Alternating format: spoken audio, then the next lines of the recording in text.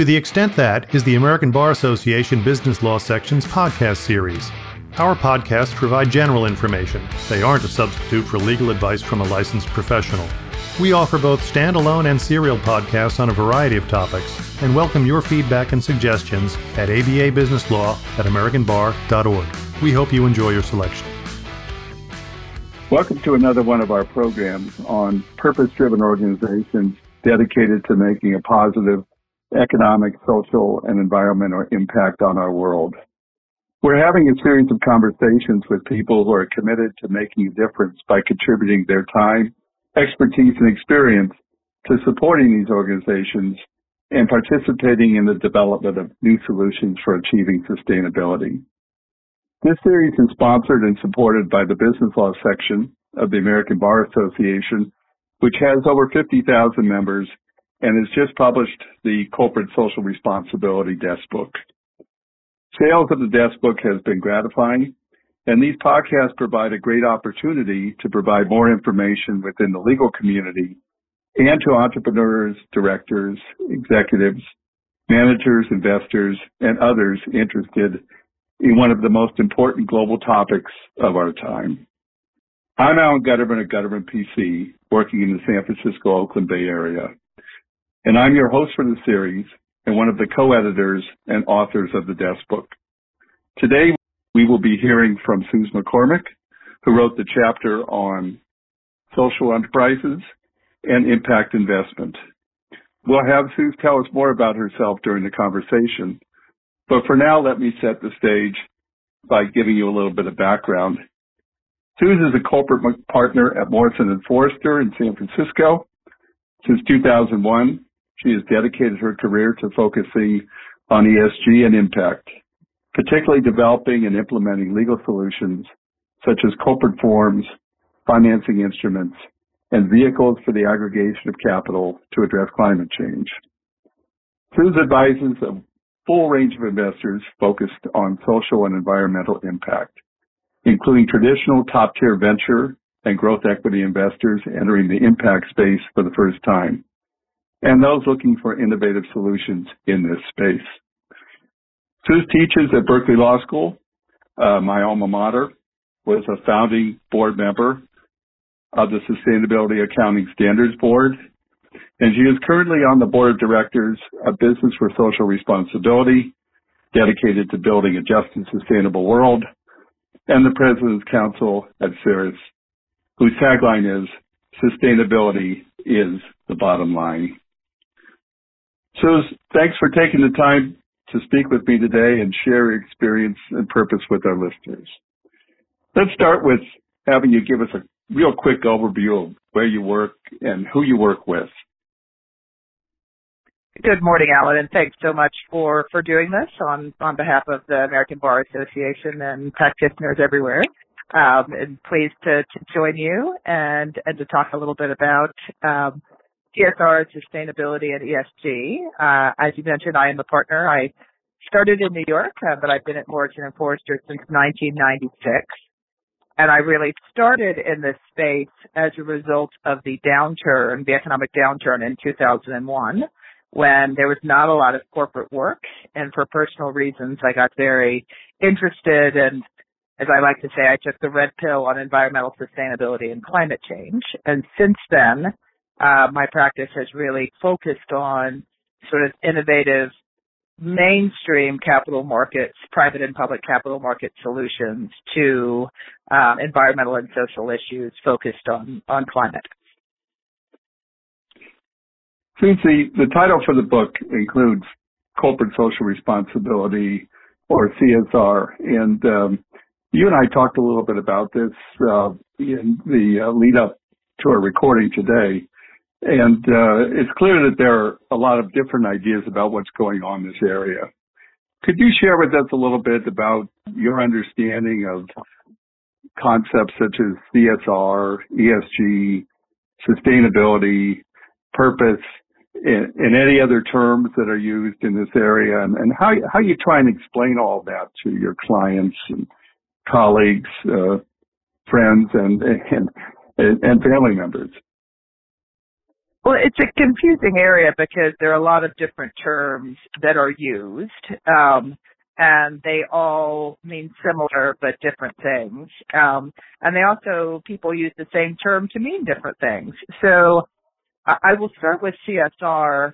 I was a bit discouraged that the ABA book is entitled CSR because CSR, corporate social responsibility, is really, in today's parlance, a dated word. CSR sort of grew out of the 70s movement, where corporations started to believe that they needed to have some, what I describe as good stuff on the side. They started adding foundations, MoFo, and I know your former firms, Alan, have foundations on the side.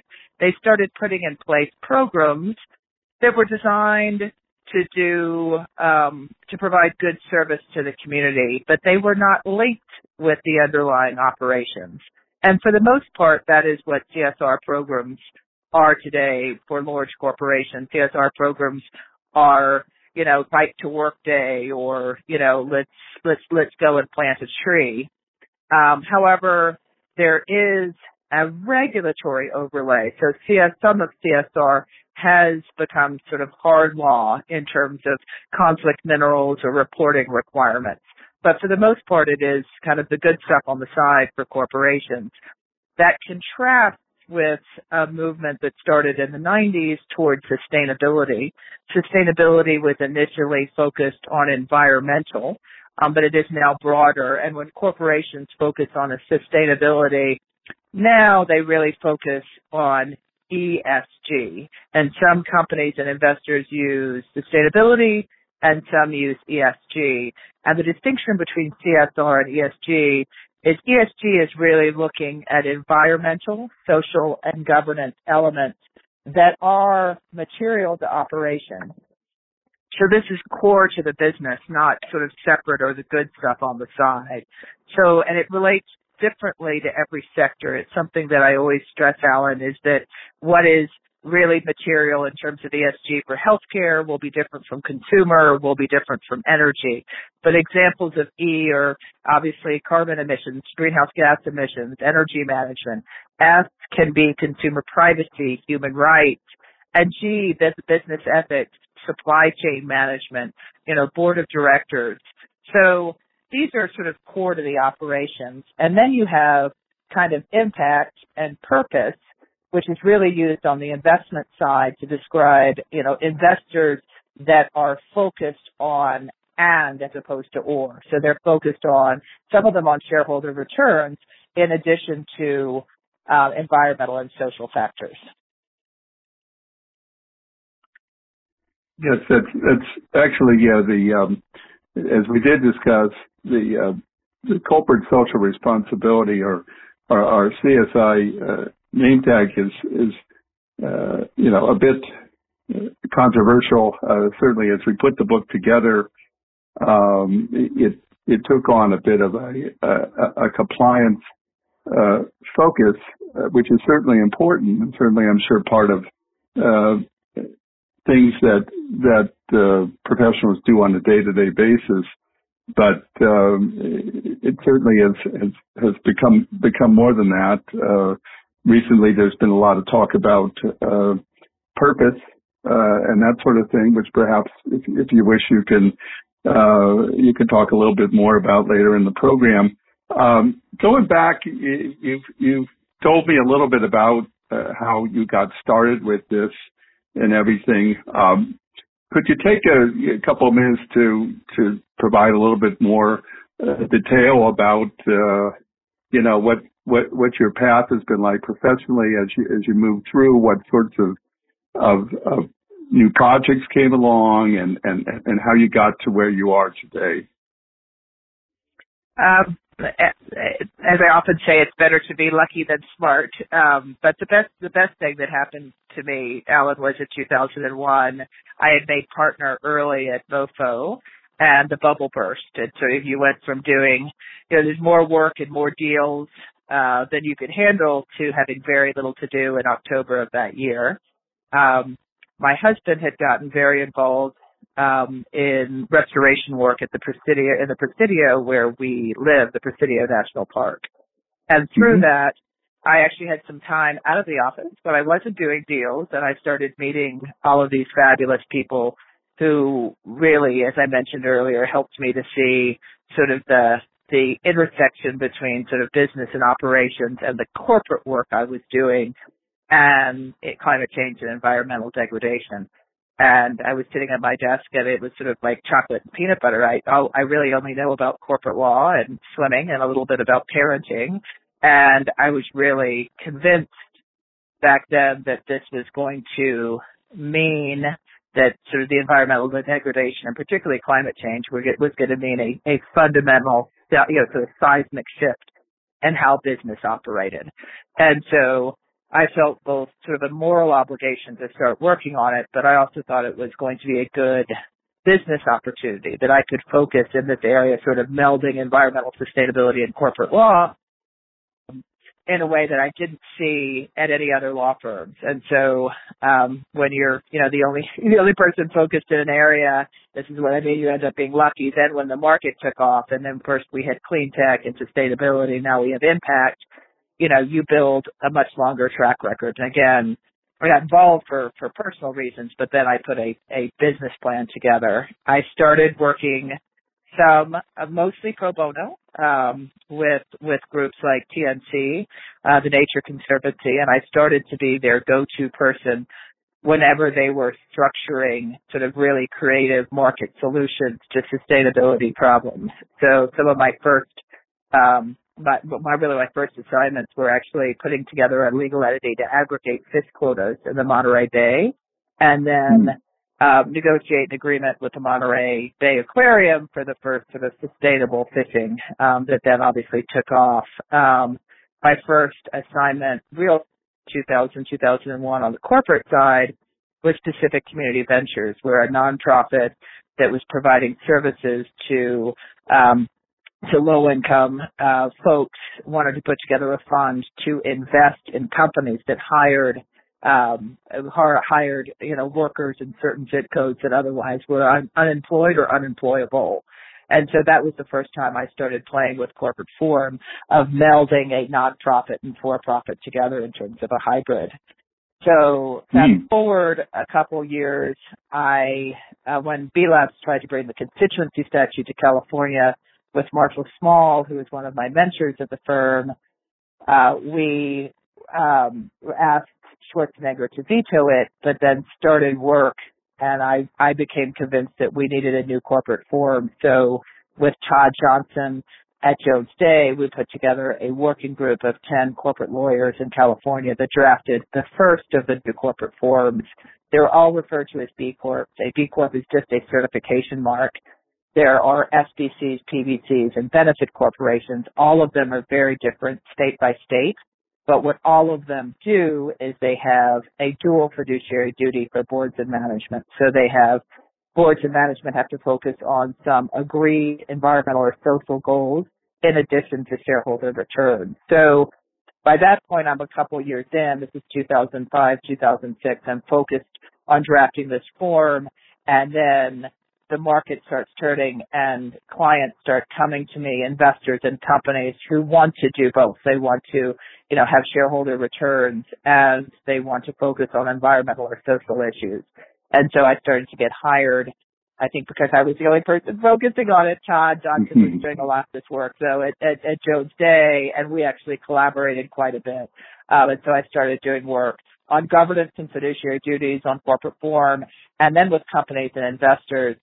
And really, I specialize again in when you're not an extension of philanthropy, but you want to, access mainstream capital or deploy mainstream capital. Mm-hmm. Very interesting. One of the things that I'm interested in is getting a sense from folks about what they tell people who want to get started in this area, and taking what you just talked about, your path and everything. Could you share some thoughts? I know one thing that we spoke about is that over time, more and more less experienced attorneys, new attorneys, are coming into corporate practice and looking to this area as a new path, something different, based on traditional skills. I think you probably, I'm sure you'd agree that you really need to be a top-notch corporate governance attorney, understanding the lay of the land before you move even further into these new forms of entities and everything. Can you share for a bit, and we'll do it with younger attorneys in your firm to begin with, and others, because I know you teach and you have students who've started these practices at other firms in the area as well. Quite generous of you. What sorts of things do you might you tell them in terms of how to get started in this? What should they be doing? Who should they meet? Where should they go? How do they build a practice in this area? Well, it's interesting. I think this area is new at the large firms, so I think folks, young attorneys, can start at small firms, medium firms, or large firms. But at all of them, I strongly recommend that they get some baseline or training in the underlying sort of non-impact field, non-socially responsible field. If they want to focus in patent law or in litigation or in licensing or in corporate, public or private, this area, debt, we do a lot of debt finance as well, M&A, all of these areas at our firm, there are folks who are concentrating on impact and how impact, sort of bleeds into those types of transactions or matters or cases. But for all of them, I strongly recommend that they get really good training as a lawyer first in that area so they have some baseline. So when attorneys come into our firm, they can work some with me on impact-related matters, but I recommend they work with other partners as well, and they get a good general corporate training. And by the time that they're a third year or so, they can start specializing. So I do have associates who do almost their entire practice, is impact-focused. But the analogy I draw, Alan, is kind of, your doctor. You really want to learn all parts of the body and how it all functions before you specialize in taking out the appendix, and you actually want to take out the appendix for a few times before somebody hires you to transplant an appendix. So, and impact at scale, the type of impact we're talking about now, really, you can only do it well in these areas if you sort of understand the underlying framework or the underlying law. So, in other words, if you want impact within the scaffolding of governance of, say, a large public utility, you really have to understand the governance of the large public utility and what works and what doesn't work. And then you can layer impact in. And I think that is very, very important. The number of lawyers and folks that I meet who care passionately about climate, but they don't really understand securities law, for example. And I do get folks who are like, well, but I'm doing good. Do you really have to comply with the securities law? Well, yes, yes, you do. But I'm doing so much good. I'm putting together this hybrid. Do I have to really obey all these laws that the IRS has about, private inurement and private benefit? The answer is yes, you do. And so my advice is you get the underlying training. My other really strong message to young people who want to practice in this area is I'm about as old as it gets in terms of, partners who have been practicing. They're not a whole bunch of old, gray-haired, no offense, Alan, sort of middle-aged and older men who kind of own this area, and you have to work your way up. Most of I think 7 of the 10 practices in this area at large firms have been started by my students, and I teach this 3-credit class at Berkeley Law School, and so I've been teaching it for 7 years. So they're 6th, 7th years. They're young, and they're running the practice because they understand more about sort of new forms and structuring impact investments than their more senior counterparts. Mm-hmm. Very interesting. You touched on something that I'm interested in that when you have conversations with entrepreneurs and founders who come in and talk to you and your colleagues and say, I want to establish a purpose-driven business, et cetera, tell me how to do that and what have you. And my experience is similar to yours, is that oftentimes, you have to spend time that you sometimes wonder isn't appreciated, when you have to explain to them that there are large areas of the law that still need to be complied with, regardless of whether or not you're a social enterprise or what have you. So that's challenging conversation there. It takes a lot of patience and time and that sort of thing. Let me just add to that, Alan, before we Sure. go to the next one. There is not one size fits all. So for any attorney listening, somebody comes to you and says, I want to have impact, or I want to have purpose, either as a company or investor. The first question you should ask is, what do you mean? Because I was going to get to it later, but impact means all things to all people.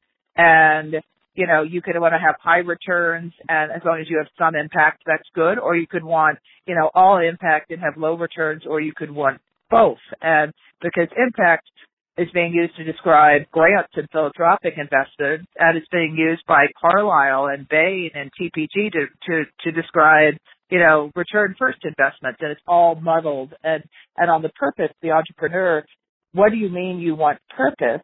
And really drilling down on kind of what they're going to do, how they're going to do it, where their investment is going to come from, really helps influence kind of what form, because a lot of people are like, hey, we just want to be a B Corp. I'm like, well, what does that mean to you? There is not one solution that is kind of the panacea to make you a purpose-driven company. There are a whole variety of tools that we have developed in the last 15 or 20 years that can help make sure you have impact or focus on ESG, but to do it in a way that meets with your other business goals. Like, if you're a for-profit, you have to make enough money to keep the lights on or attract investment.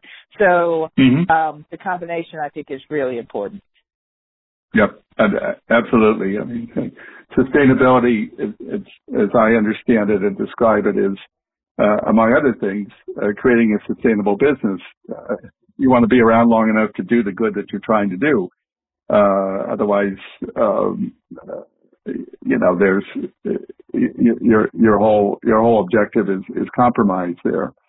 Let's talk a bit about, first of all, for the listeners, once again, to remind that Susan and her team prepared two chapters for the book.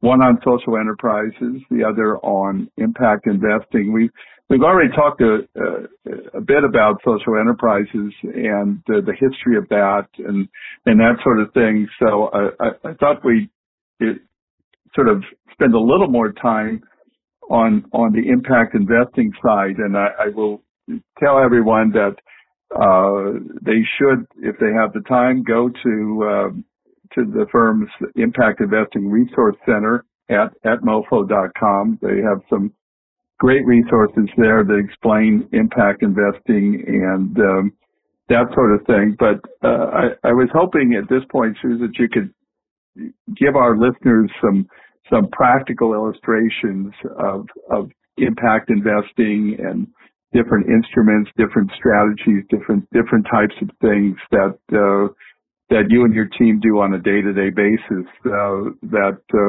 hopefully we have some entrepreneurs out there listening to this at some point in time, and what they can learn from it and start thinking about. Happy to. So when we're representing impact investors, and when I was thinking about my day today, I have two investments from large PE firms that are focused on impact. I have two family offices that are doing investments and what creative structuring to make sure they get return and have impact.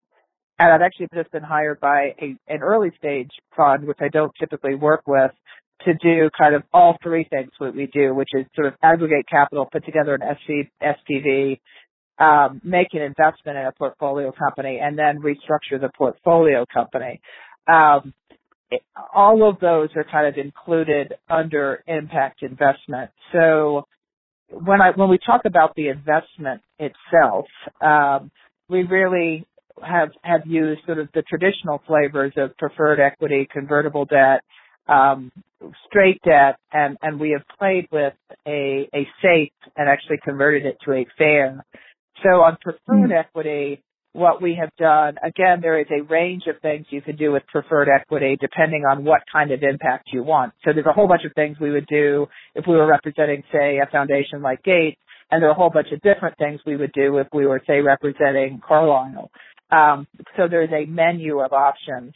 But in terms of some of the things that we've done that are kind of bog standard in the middle, having protective provisions, so a class of stock actually has to vote to approve any change to the business purpose, and we expand business purpose to the mission. Having really robust information and reporting rights around impact. On convertible debt, we have used use of proceeds, which are fairly typical, like for green bonds. We also have impact covenants that require the company to operate or to perform in a certain way around impact.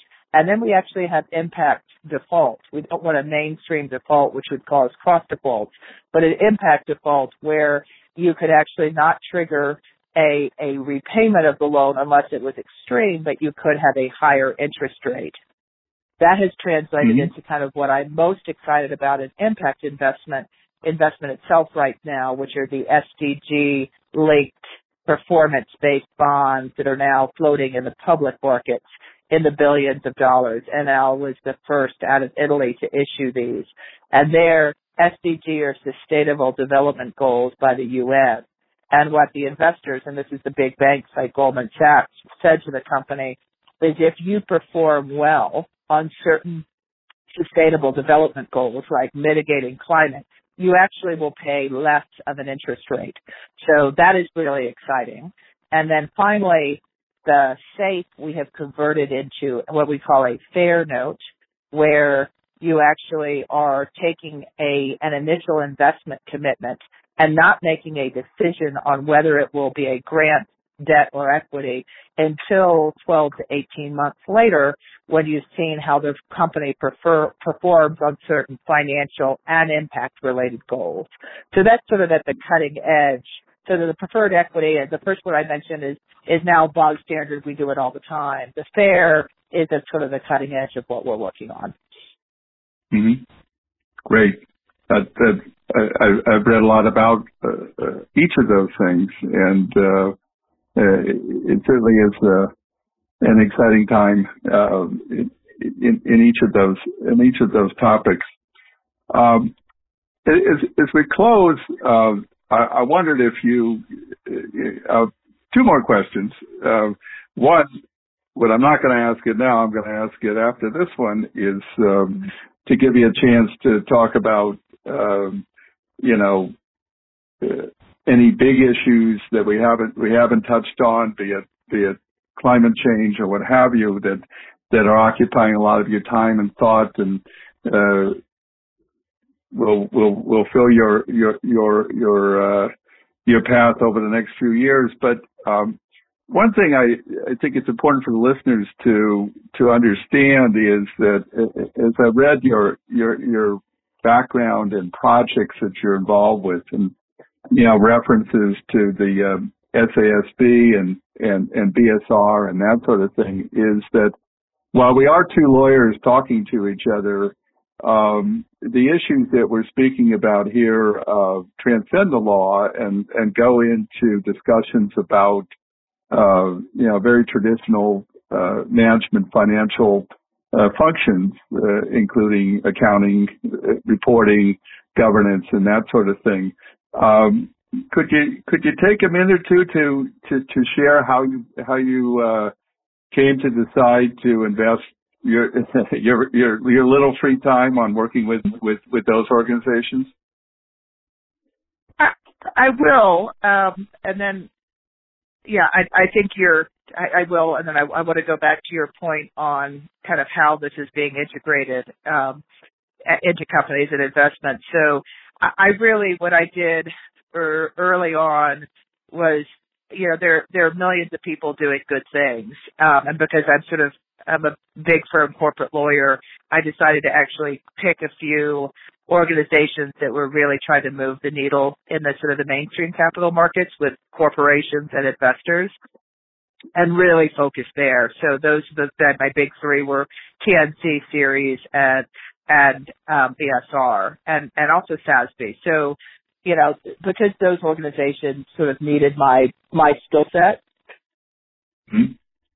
I focused on those from a pro bono perspective. And then, as I mentioned, sort of the paid clients rose on the side. I will say, while I was doing mainly pro bono for the first 5 or 6 years, I did a lot of work for SoftBank, Intel, and Temasek, being my big three investor clients. What I find fascinating in terms of what's going forward is I still do a lot of work for SoftBank and Temasek, and a lot of that is mainstream, doing SoftBank's investment in Uber or WeWork. However, for both in SoftBank and Temasek, their focus on ESG and impact has grown exponentially. So I find myself, in a way I never envisioned 10 years ago, kind of blending the sort of the ESG and the impact work into what are traditionally seen as mainstream investors. And it raises a point that you didn't ask, but I wanted to stress. Really, there is a debate about shareholder privacy and how do you do all this, if there is shareholder privacy. I remember I was asked to teach at the Directors College a number of years ago, and Bob Mannheim and I were on a panel, and he set up a hypothetical and said, well, if you focus on, ESG or sustainability, sort of by definition, you're going to have lower returns. And that was his assumption going in. And I basically said, I can't play with you with this hypothetical because I disagree with you with your assumption. I remember that the panel ended with Bob saying, I'm on 5 boards, none of them focus on this. And I said, respectfully, I think then those companies are going to be left behind. Because I think the debate over shareholder privacy is missing the point. Because really, if you just focus on climate, their 95% of emissions are ag, transport, energy. So, MoFo or Cooley or even Bank of America or Goldman becoming, carbon neutral, or Google being carbon neutral doesn't make any difference in terms of climate. You need those big three, and there is a lot those three can do within the current, even if you believe in shareholder privacy, because they can and should and are starting to consider climate risk and emission reduction, just because it's operationally, they have to do that. Operationally, it's the best thing to do for the shareholders. So I think you can do an incredible amount of work without debating. And actually, I will say on the social enterprise side, there are a ton of the solar companies, the electric car companies, MyRev Foods, where the impact is linked to the return. So in other words, Rev Foods, the example I give is the more they educate kids on nutrition, the more kids buy their healthy, nutritious lunches. So there's a direct tie. So I think you could do a lot of work without having the debate on shareholder privacy. And I feel like it gets overblown, particularly, we're talking about corporations at scale. Mm-hmm. Indeed. But we're almost at the end of our time. Is there? I wanna ask one last question, or basically ask you to take a few moments to comment on anything that I may have neglected to ask you. Anything that is particularly important in your day-to-day right now, or again, as I mentioned before, looking down the road. This is 2020. There is a lot of debate about this being a crucial decade in each of these areas. Just any last perspectives that you might want to share with our listeners would be appreciated. Well, that's the climate. For me, we work on a lot of different issues, and actually the members of my team get to choose what they're most passionate about. So we are working on projects related to prison reform and education and healthcare and financial inclusion. But for me, all of those are important, but climate is the issue of our time and has been. And really, we may not have much time left. there are a lot of mechanisms to address climate, but really sort of capital markets, corporations are one of the most effective tools. And so that is where I have been focusing. And in terms of kind of what's next, we have the business purpose, having then board sign on to a statement of purpose. To me, that is a gateway drug to a shift to fiduciary duties. And the shift to fiduciary duties is really what is embedded in the PBC SBC model. Again, I view that as different from the benefit corporation model, but let's just take the Delaware Public Benefit Corporation, where you have, shareholder agreed social and environmental goals that a board has a fiduciary duty to focus on alongside shareholder value. You really are, it goes from, it goes from sort of a corporation can do it in the current construct. You could focus on these things to being a requirement that a company does. And what is most interesting to me is where some of these debates about corporate form and shifting fiduciary duty are occurring.